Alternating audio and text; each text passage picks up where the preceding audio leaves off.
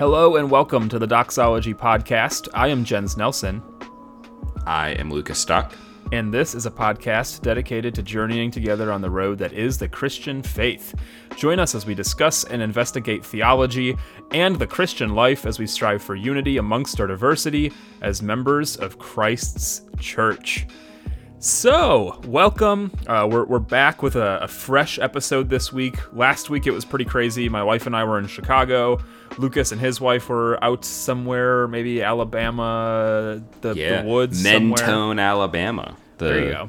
The booming mountain village of Mentone, Alabama. Sounds like fun. But I mean, we were all celebrating our anniversaries. I mean, you guys were celebrating yours. We were celebrating ours. We just happened to get married very close together, but a year apart. So we were gone last weekend. It was busy, so we didn't get around to recording a new episode, but we're back. And today, as always, the conversation is very interesting, very intriguing, and well worth your time. So we're talking about tattoos, as you probably already guessed. And this is something that, I don't know, I feel like, why hasn't this come up yet? We've been doing this podcast for over 2 years, 200 episodes. You'd think at some point we'd be like, hey, let's talk about tattoos. Or someone would have been like, hey, you should talk about tattoos. But I don't even know if they've ever really come up. If you've listened to all 200 episodes and you know which episode we've talked about tattoos on, drop a comment, let us know. But if my memory serves me well, this is the first time we've really sat down to talk about tattoos. And I think we're just going to approach it as like, should Christians get tattoos? Are tattoos sinful? Because it kind of seems like it, at least maybe in Leviticus. But if you know Lucas and I, you know that we both have tattoos, and our wives have tattoos. So either Lucas and I are really big hypocrites and like super sinful all the time, or they're okay, or somewhere in between. Hopefully by the end we'll find out. So what do you think, Lucas? How do we want to start this bad boy talking about tattoos? Yeah, I mean, I think maybe part of why it hasn't come up as a topic or some part of a different conversation is like, I just don't know, like, how interesting it is, you know, like how many people in, you know, obviously from our own one perspective, you know, our circle of the world at this point in time, our generation, our types of churches that we've, you know, sort of grown up in and stuff. Like, it seems like not something that is controversial in a way that it maybe used to be controversial. Obviously, there are people who don't like tattoos. There are people who do think that they're unacceptable for this or that reason. There are people who think they're cool or couldn't care less about them. And then obviously there are also different important cultural contexts where tattoos have certain meanings that maybe are like legitimately part of the significance of tattoos within a given culture. Like I think of the Maori culture in New Zealand.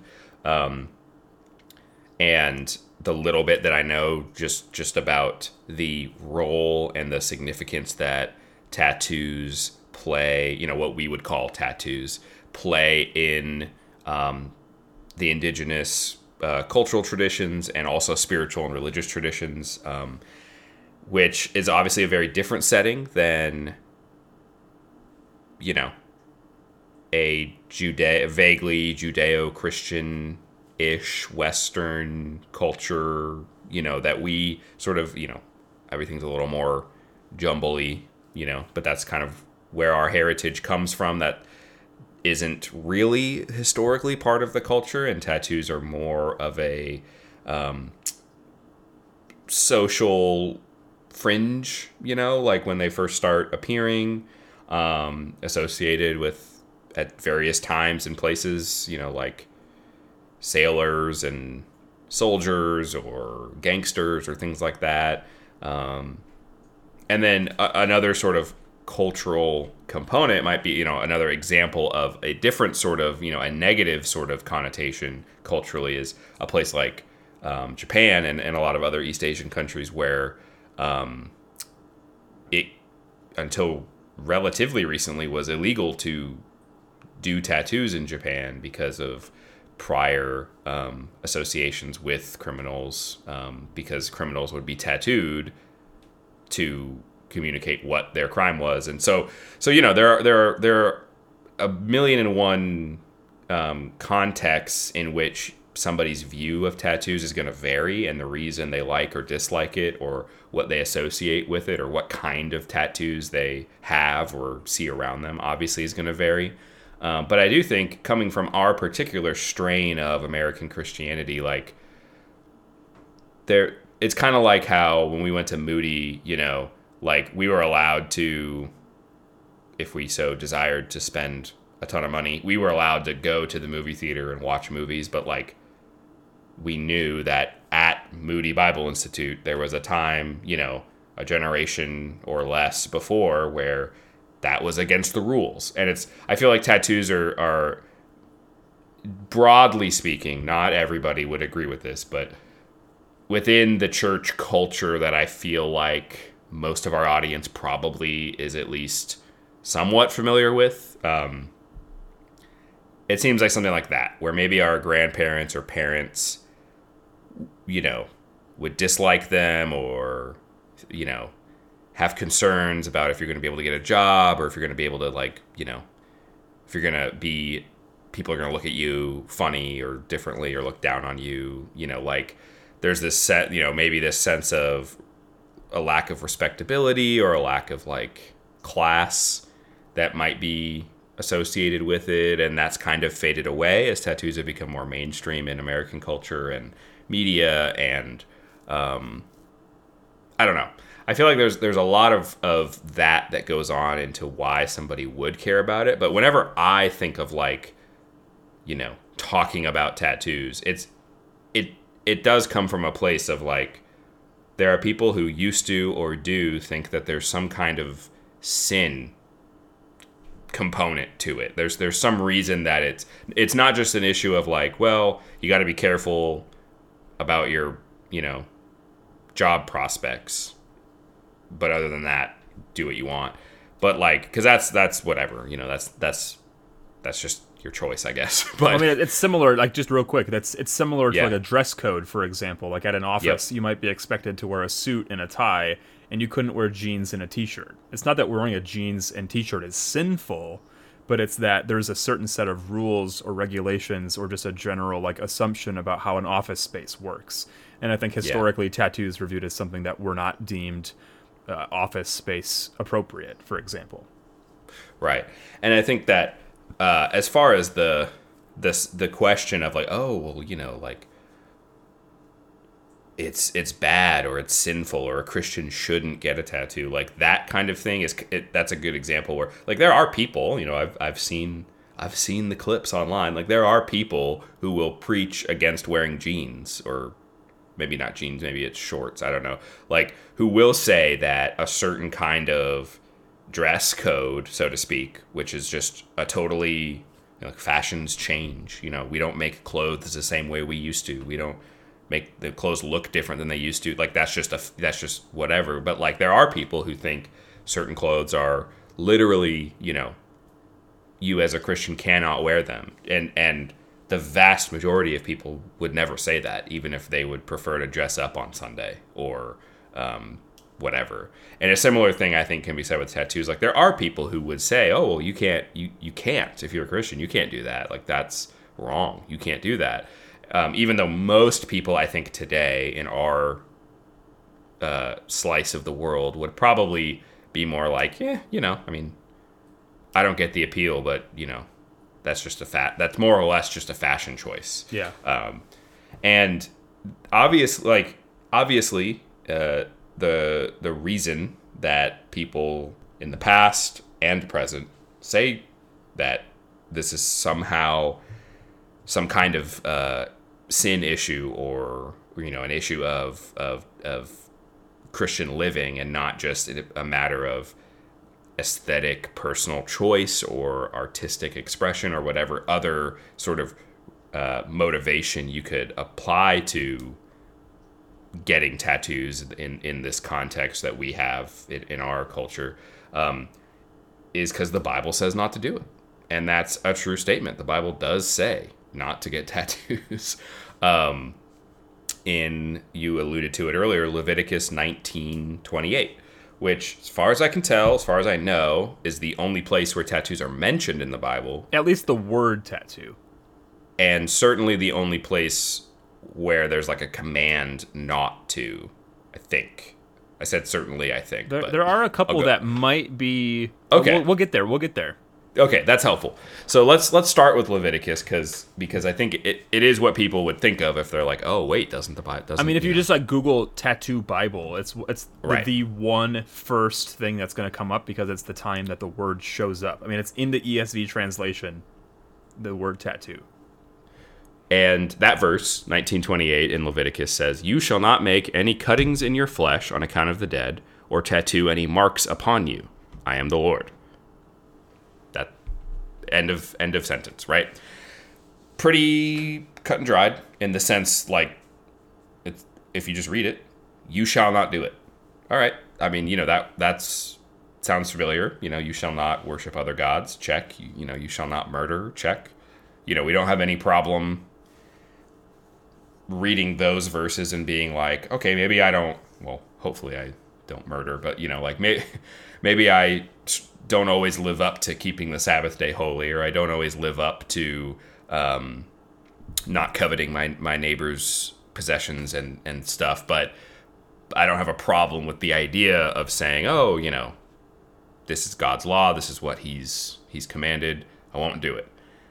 But then we get into the, that's Exodus, that's easy. But then we get into Leviticus and we just kind of like, we can just kind of fudge around and be like, well, yeah, God said, don't get a tattoo. But obviously, we can get tattoos, more is going right? on, right? And so it is true that like this is a verse that's in the Bible and it means something, and it's not some secret code to make it mean something that it doesn't say. But it's also true that more is going on, just like literally every word of Scripture. Yeah. But specifically, like with this verse, like I get really frustrated when people say, "Oh, we come to a verse that is difficult, or it doesn't really make sense, or it seems really weird to us," and we kind of throw up our hands and say, well, this is just some kind of cultural difference that, there's this gap between, in this case, the ancient Near Eastern culture of Israel as they're receiving the law and my culture today. And because of that gap, it just doesn't really matter. And it's basically sort of a hermeneutical excuse to ignore something that you don't like or don't really see how it's relevant, right? We can say I can come up with imaginary reasons why people might have problems with tattoos, but none of them really apply to me.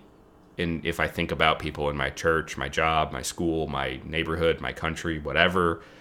So, yeah, God said this, but I can kind of ignore it basically because it doesn't fit, which is, I think, always 100% of the time, I'm going to say, when I hear someone appeal to, some kind of cultural explanation, that is always in the back of my mind as a wide open door to real danger. Because if we don't pay attention to that wide open door, we end up just getting to remake the biblical text in our own image and just make it say what we want it to say or what we think it should say. Rather than actually dealing with what does it say and then interpreting what it says, right? And what it says is don't get a tattoo. So, all of that said, I think that there are culturally conditioned things that affect the interpretation of the biblical text. I'm not even talking about like what you do with your interpretations or how you weigh certain passages, compared to other passages or whatever. But just in the process of interpretation, we can say in Leviticus 19:28, God says, "Don't get a tattoo." That's a true statement, but that kind of obscures the rest of the truth, the more that's going on, that becomes really apparent when you look at the context, which is always the first thing you need to do if you have a question about a verse or a word or an idea or whatever. And starting with the context of the rest of that sentence, you have making cuttings in your flesh on account of the dead, right? Which right there is something that's very different than, merely the idea of putting ink under your skin to permanently make a mark that stays there. There's something going on here that, we think of the conflict between Elijah and the prophets of Baal, and we see them to get, as part of their, trying to invoke Baal to, burn up the sacrifice. They're cutting themselves as part of their prayers and such. And so I'm not saying that's the same thing, but I'm just saying, like, other places in the Bible, if we think about it very quickly, kind of potentially offer us a little bit of a window into, like, well, what does it mean to, like, make cuttings in your flesh for the dead? It seems to be some sort of religious practice. And maybe not just religious, but certainly, I would imagine, have some kind of religious connection as well. And then also we want to look at the rest of what's going on in Leviticus in general, but especially the chapter surrounding this verse, and we see all these laws about things that seem kind of like the connection isn't necessarily abundantly clear. Like, there's a lot of laws about sexual morality and sexual practices. There's a lot of laws about if I remember, I don't have it pulled up in front of me. I should have pulled it up, but I believe the command, like, right after this or right before this is, like, don't defile your daughter by making her a prostitute, right? Which is not just it is, but it's not only sexual. You've also got this sort of, dynamic of with the family relationship there and stuff, and so. If I could summarize the book of Leviticus, and especially this section of Leviticus, it would be holiness. And God is, as part of the entire Mosaic covenant and the entire sort of goal of the Mosaic law, is he's calling out and making a people holy as he is holy, for the sake of, in the Abrahamic promise to where all the nations of the world will be blessed in Abraham, and we see this very fully explained more so in Hebrews. The holy people of God, of Israel, were meant to be holy, meaning set apart, separated, called out, for the sake of fulfilling a priestly role to the surrounding Gentile pagan nations. We read about the Canaanites and all the ites, Amorites and all of that stuff, who were not worshipers of the God of Israel, who did not engage in, we could say maybe spiritually healthy religious practices. And there is I don't want to say that, like, this is the whole reason for every law, because that would be silly. But I do think that we see the role of, like, they weren't even allowed to marry these nations, and it's because of this setting apart that God's doing to make them separate. Not because they're better, he talks about how they're the smallest and the weakest and the, not the best nation, but because of the work that God is doing in and among them and through them. And part of that means not engaging in the religious practices of the surrounding nations. And it's reasonable from the context to infer that cutting yourself for the dead and, making marks on your body tattooing yourself are have more significance than just a cool looking design, right? Which is important, obviously, and not a difference, not something that we're unfamiliar with, but certainly not sort of the main reason we go get not even the main reason I go get tattoos, right? Like I don't view my tattoos as a spiritual experience, which that's something else. That's another angle we could talk about. But as far as this verse goes, I think that placing it in the context of ancient Israel in the ancient Near East, in this collection of laws regarding the holiness, I think helps illuminate what's going on. And it's not so much that like, oh, well, anything goes. It just depends on where you are in history, whether or not it goes for you. I don't think that's simple. But I think that something like this, there is a noticeable difference in terms of the practice of quote unquote tattooing that we are interpreting this verse to be implying in ancient Canaan versus, the modern Western world, for example. Yeah. I don't know. Well, I think to help maybe summarize what you said here is that the book of Leviticus is a very particular set of laws and rules and regulations for Israel as a nation, like you said, because God calls Israel as his people to be holy, to look different from the world around them, from the pagan world. You mentioned the Canaanites, the Amorites, those other ites. And a lot of the times, many of these commands had more to do with the associated pagan beliefs than the actual practice. Because, for example, we see in the New Testament that Jesus and Paul and others will say, you've heard, but I say to you, or like when I'm thinking of I think in Acts where is that Acts where Peter sees the vision and Jesus says, take up and eat or whatever. At one point there were these foods that were off limits that the Israelites were not allowed to eat. But it wasn't inherently that eating meat was sinful, right? But it had to do with a socio-religious culture and what God's law at the time had commanded. But then in the New Testament, we see this paradigm shift. It's not that those things are dumb or gone, but Christ has come to fulfill them, to illuminate them further, to make things more clear.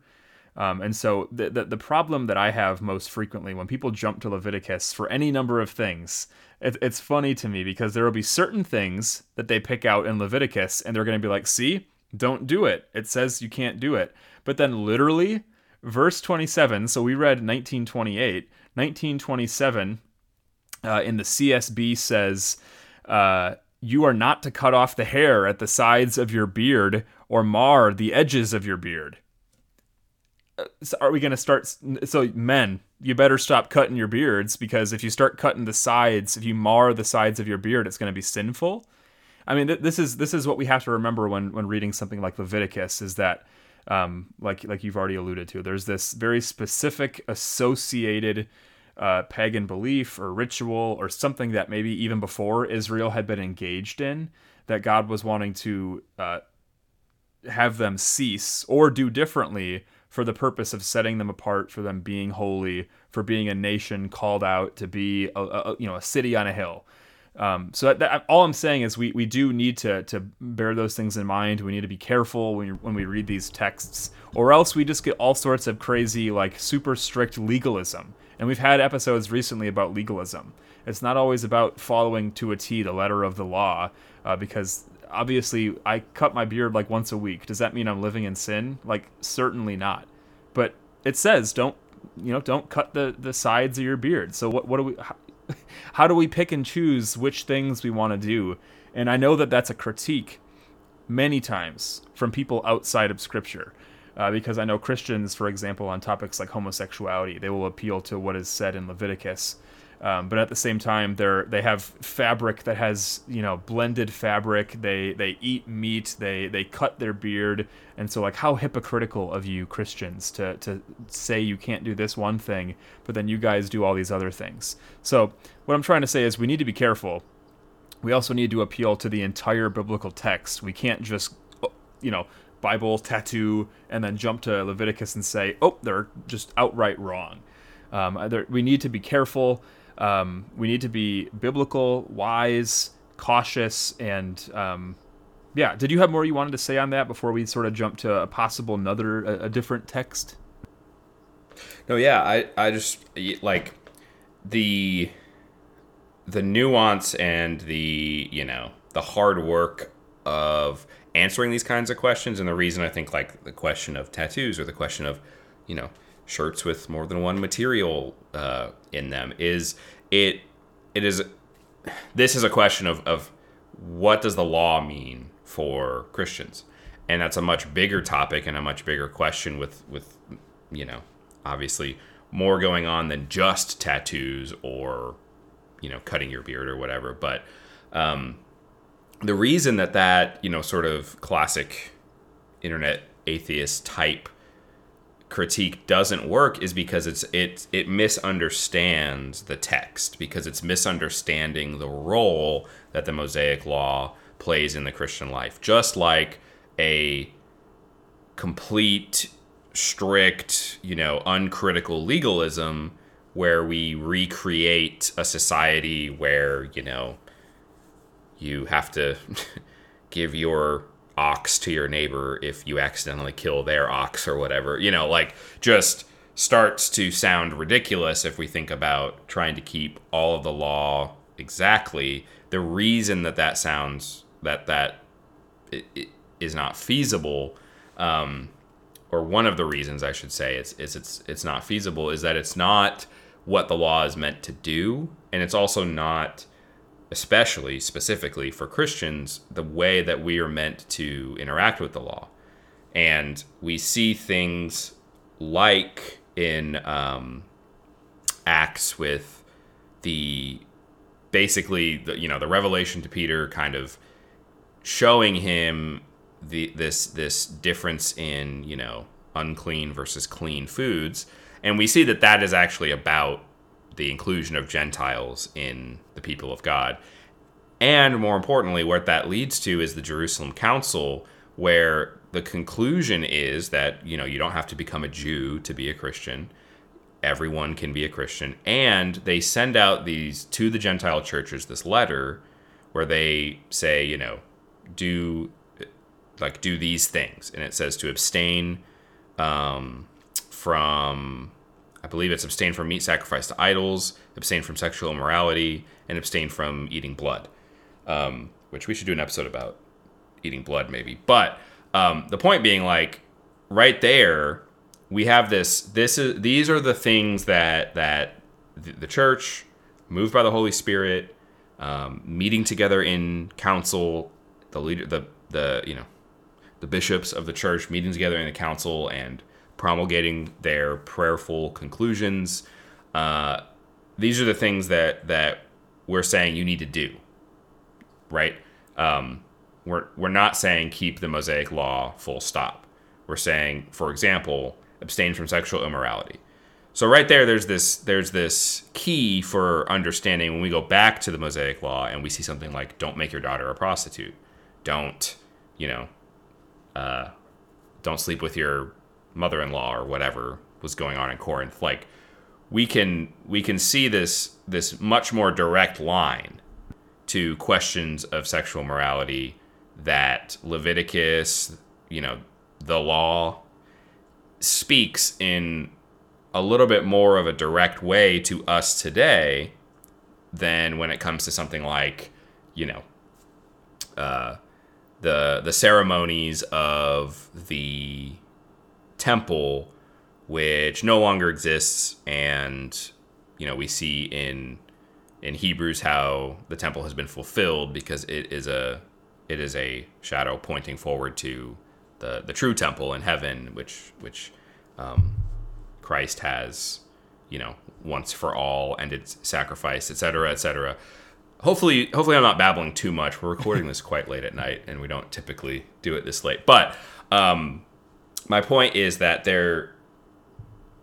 we're not going around and picking and choosing what we like and don't like. And I like tattoos, but I don't like gay people. Or I like, I like pork, but I don't like whatever else, right? Like, that's not what we're doing. Because you can do that, and you can be a hypocrite and you're just doing what you want. You're not actually living under any kind of law except your own. You're just picking and choosing what you like. But what's actually happening is there's this, because Christ has come, because the law has been fulfilled. The law and the prophets have not been abolished, Christ says, but they're fulfilled in him. The law matters. The law, like capital L, Leviticus, Deuteronomy, like the law doesn't just go away. It is not as simple as, well, we just need to follow it just like the people of Israel did when Moses and Aaron and Joshua were alive. Neither one of saying the law is useless and doesn't matter, or saying that it is a one-to-one for us just like it was for them. Both of those are sort of two ends of a spectrum that don't work.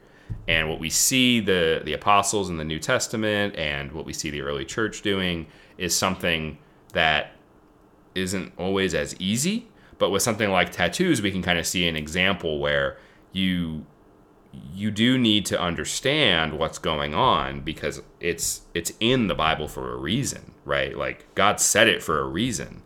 You can't just discount that and ignore it because it doesn't make sense. But you can also look around at what's going on and be like,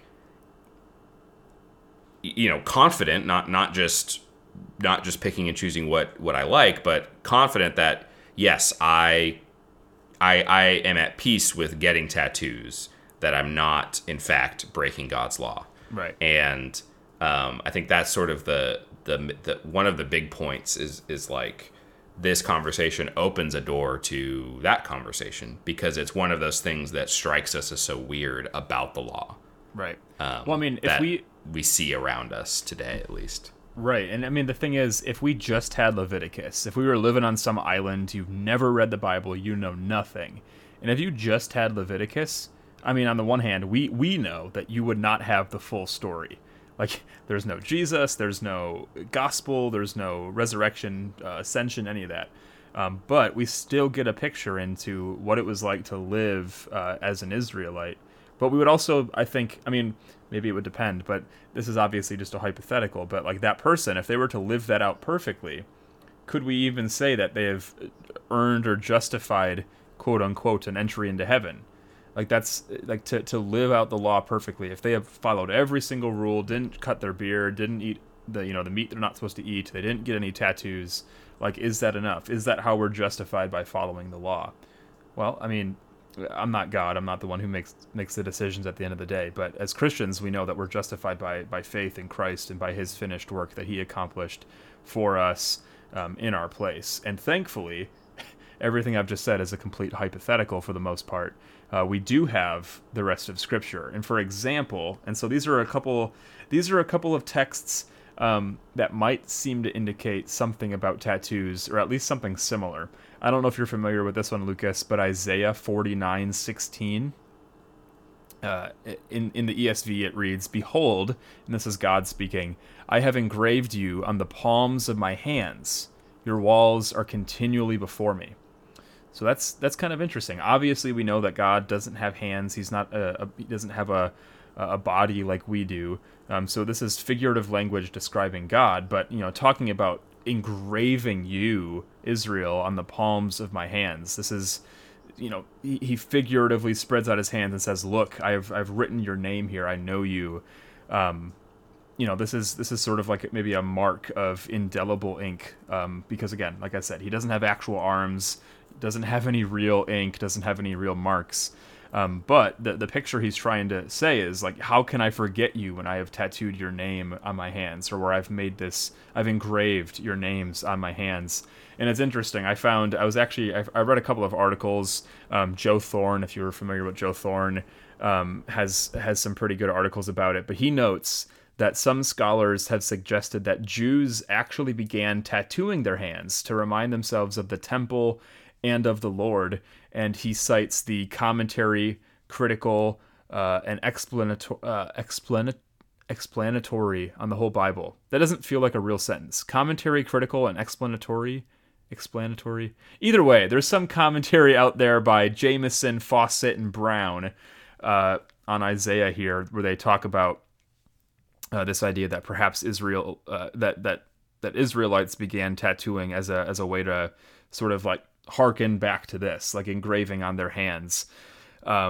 Another one, and this one cracks me up, dude. Like this is kind of hilarious. This is Revelation 19:16 in the ESV. It says, "On his robe and on his thigh he has a name written, King of Kings and Lord of Lords."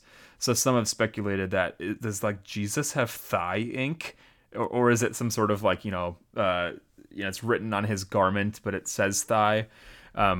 But some have seen this name written as maybe some sort of mark or engraving or tattoo, so to speak. But John records that the name was written on his robe and on his thigh. If it was just on his robe, but like on the thigh part of his robe, like why would he specify on his robe and his thigh?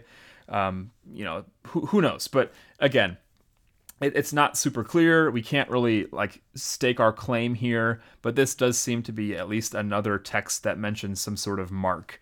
And so I think that the other big one that people will mention comes from Corinthians. So you'll notice we've mentioned 2 Old Testament and 2 New Testament. Obviously, the Old Testament one's pretty clear, saying not to get tattoos.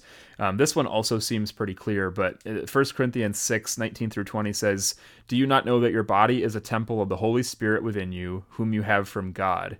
You are not your own, for you were bought with a price. So glorify God with your body." And I think New Testament-wise, this is probably one of the most common passages that comes up as far as like an argument against getting tattoos. Because, the saying goes, your body is not your own. Glorify God in your body. You're a temple of the Holy Spirit. And so to get a tattoo would be to like graffiti up the temple, which no one would want to graffiti up the beautiful, ornate temple of God, right? But the thing about this is, yes, we must glorify God in our bodies. But what this does not address is whether or not tattoos dishonor God or the body.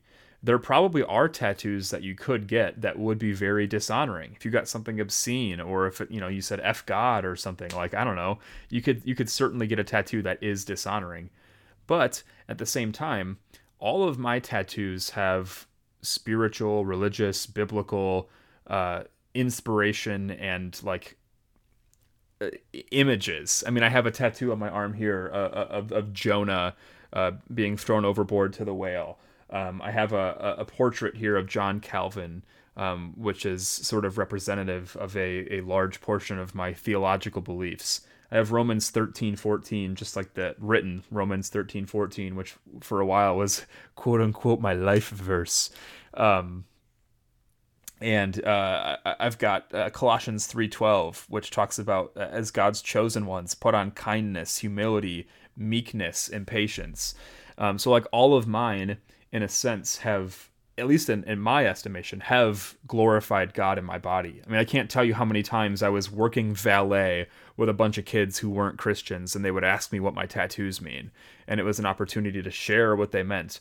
Or how many times I've talked to random strangers on the street, or I've been in a tattoo shop getting another tattoo, and the tattoo artist asks me, one, what the current ink they're doing means, and what my other tattoos mean. And so, like, more often than not, my tattoos, at least personally, have been an invitation to conversations that I may otherwise not have been able to have. I mean, I certainly could just go up to a random stranger on the street and share the gospel. But that isn't always received as well as when someone has asked you a question about what something means to you personally, and you're able to give an explanation. But going back to this First Corinthians passage, first of all, Paul is confronting and addressing sexual sin in the church. That's not to say he doesn't have other things in mind, but if we're going to consider the context of the passage, because we can't just read it and apply this to anything. I mean, what I could say is, you know what? Laser tag is sinful. You should not participate in laser tag because it says you better honor God in your body. Everything you do in your body has to be honoring to God, so you can't play laser tag. Like, obviously that's kind of ridiculous, but that happens sometimes. We go to a text and we want to apply it to a particular situation that it does not apply to. And so if we read 1 Corinthians, we see, I read 19 and 20. If you back it up to 18, it says, flee from sexual immorality. Every other sin a person commits is outside the body, but the sexually immoral person sins against his own body. Do you not know that your body is a temple of the Holy Spirit? And then it goes on, as I said. So he's addressing that sexual sin, in saying that he argues that sexual immorality defiles the body, defiles the temple. So it's true that how we treat the body does matter. It's true that we do belong to God, body and soul. We are not our own. We did not choose to exist. We did not create ourselves. We do not at this moment sustain ourselves. The fact that I'm living, breathing, speaking, seeing you right here in front of me, like all of this is because God sustains and upholds me. And so the question we ought to ask is, how do we glorify God in our body? What are the things that we think about? What are the things that we say? What are the things that we do? There's that cheesy song from when, if you grew up in church, like every move I make, I'm making you, right? It's that, I forget the citation of scripture, but it's like in you, we have we exist and move and have our being or something, which ironically is quoting a pagan poet. It's not even like original to the author. He was quoting something that somebody else had said, saying like, even your poets know that God sustains us, right? And so as we live on this earth, as we live and move and have our being, you're right. We ought to seek to glorify God in the things that we do. And so obviously God's word is our guide. It's how we're directed. It's how we determine what is holy, what is it that honors God. So we ought to take it seriously. And so, all this to say, maybe you're somebody who's sitting on the fence. Maybe you're somebody who's like wanted a tattoo because like your friends have them and they seem kind of cool. But as you maybe heard as a kid, would you jump off a cliff if your friends were jumping off a cliff? Of course not, Mom. Why would I want to jump off a cliff? Well, the same might apply. Like, just because your friends are doing something, one, it doesn't necessarily mean it's right. Two, it doesn't mean that you should. But also, like, you have, I'm blanking on the word. Is it audiophora? Is that kind of how you say it? But there's this thing in the Christian life where it's not a direct prohibition. We haven't been given like any like hard or fast rules, and so it's a matter of Christian conscience and Christian liberty. And personally, the conclusion that I arrived at after talking to pastors, after talking to my parents, and after thinking about it for a long time, so this is before my first tattoo, it wasn't just that I was like, you know what, I'm going to go to the tattoo shop and go get a tattoo. I first talked to my youth pastor, I talked to another pastor, I talked to my mom and dad, and I thought about it before I actually did it. And I think that's really important, the time that we put into thinking about it, because it is an investment, not only financially, but you're committing to having this thing on your body for the rest of your life, unless you want to have it painfully removed or covered up with another tattoo.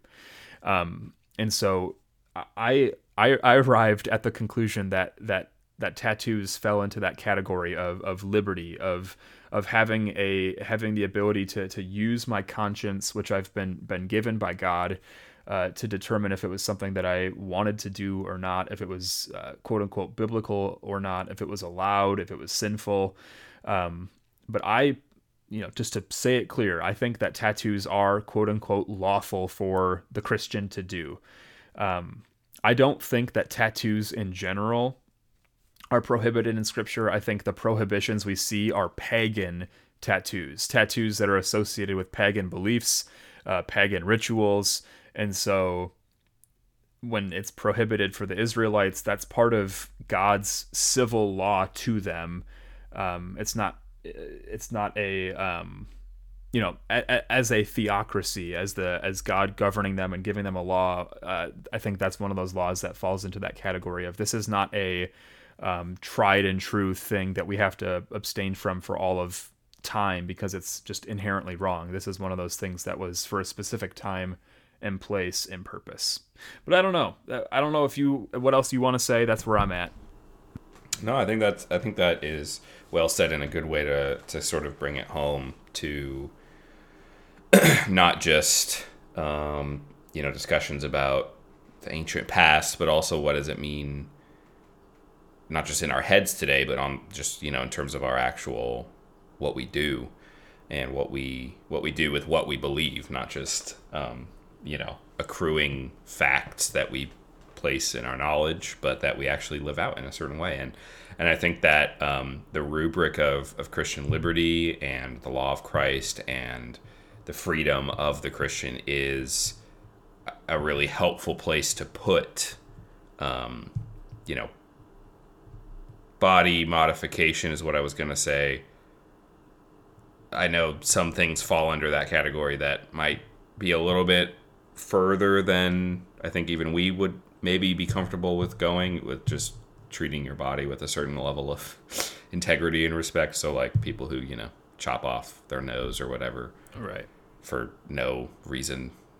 Maybe that's a little different, but regardless, for body modification like piercings and tattoos for sure, I think Christian liberty is a really helpful way to think about those questions. And yeah, the way think about what it means to have Christian liberty. Thinking about what it means for Paul to talk about the weaker and the stronger in faith with meat sacrificed to idols, or with certain holy days or days of the week. And thinking about what it means to be free. To do all things, and what responsibility that freedom comes with, and I just think it's important because it's not only helpful in this conversation, and it's not only helpful in talking about how we live out our lives in our world, which is a very different world, as we try to follow God, but also it's important for the conversation about the law in general, about interpreting the law and about applying individual pieces of the law that feel like they maybe don't fit as easily as something like don't murder or whatever else. So I think that's super helpful, and I don't have anything else to say. I think I was just going to close with going to Yep. close with a couple of words of advice. As somebody who's had several tattoos, my wife has had several tattoos. If you're thinking about getting one, like these are just some helpful things to consider. And as I said, one of the things that's it's good to do is to wait. Just like with any purchase, major purchase, sometimes impulse buys you can regret. And so if you're feeling like you want a tattoo, don't just look up something on the internet, think I'm going to slap this on my body, go get it at the closest tattoo shop or the cheapest tattoo shop and get it. Because honestly, you might regret it. Like so take some time, think about what you want to get, where you want to get it. If you want the tattoo artist to design it, call tattoo shops, talk to them, like get an idea of like what they like to do, because most tattoo artists don't want to tattoo other people's tattoos. Like they want to do like what they want to do. So like those are just like really helpful things to know. When it's healing, if you get a tattoo, like don't pick at it. I used to pick at my tattoos, like my first one, for example. It actually kind of looks more like Rumans than Romans because the top of the O is so faded from getting picked at. Someday I'll probably get that one touched up, but just, little helpful bits of advice. Another one is like tip your tattoo artist. That's something that my dad had told me when I went for my first tattoo. It wasn't something I would have thought of doing, but it's just a good thing to do to show that you appreciate the time and effort and work that somebody has done. So that's my little bit of advice on tattoos. Nice. We will wrap up with a prayer. This is I believe I'm almost positive I've prayed this on an episode before. I just don't remember when or what episode it was. But this is a prayer attributed to John Wesley that fits with some of the freedom stuff that we've been touching on, especially in this second half. So let's pray. I am no longer my own, but thine. Put me to what thou wilt, rank me with whom thou wilt. Put me to doing, put me to suffering. Let me be employed by thee or laid aside for thee, exalted for thee or brought low for thee. Let me be full, let me be empty. Let me have all things, let me have nothing. I freely and heartily yield all things to thy pleasure and disposal. And now, O glorious and blessed God, Father, Son, and Holy Spirit, thou art mine and I am thine. So be it. And the covenant which I have made on earth, let it be ratified in heaven. Amen. Amen. Well, glad to knock this out and not leave people hanging with another repost. Not that our old stuff is bad. It couldn't be bad because we made it, but it's always fun to be able to get together and knock out a fresh episode, and especially with conversations that are fun and interesting to us, hopefully fun and interesting to you. Let us know, and thank you for tuning in. Thank you for listening. We really appreciate it. You mentioned at the beginning just the amount of time that we've been doing this, and I know this last 2022 at least for us has been lots of ups and downs with schedules and work and school and just lots of craziness that I feel like some weeks Doxology feels a little bit on the back burner, but you guys are still listening, and we really appreciate that support and the feedback we've been getting. And if you've sent us an email, we have seen it, we have read it, and we're working on it. We really want to hear all that stuff and get in touch with you guys and communicate. So please reach out on in social media at Doxology Podcast, email at doxologypodcast@gmail.com. And hopefully we'll hear from you soon, and we'll see you next time. Peace out.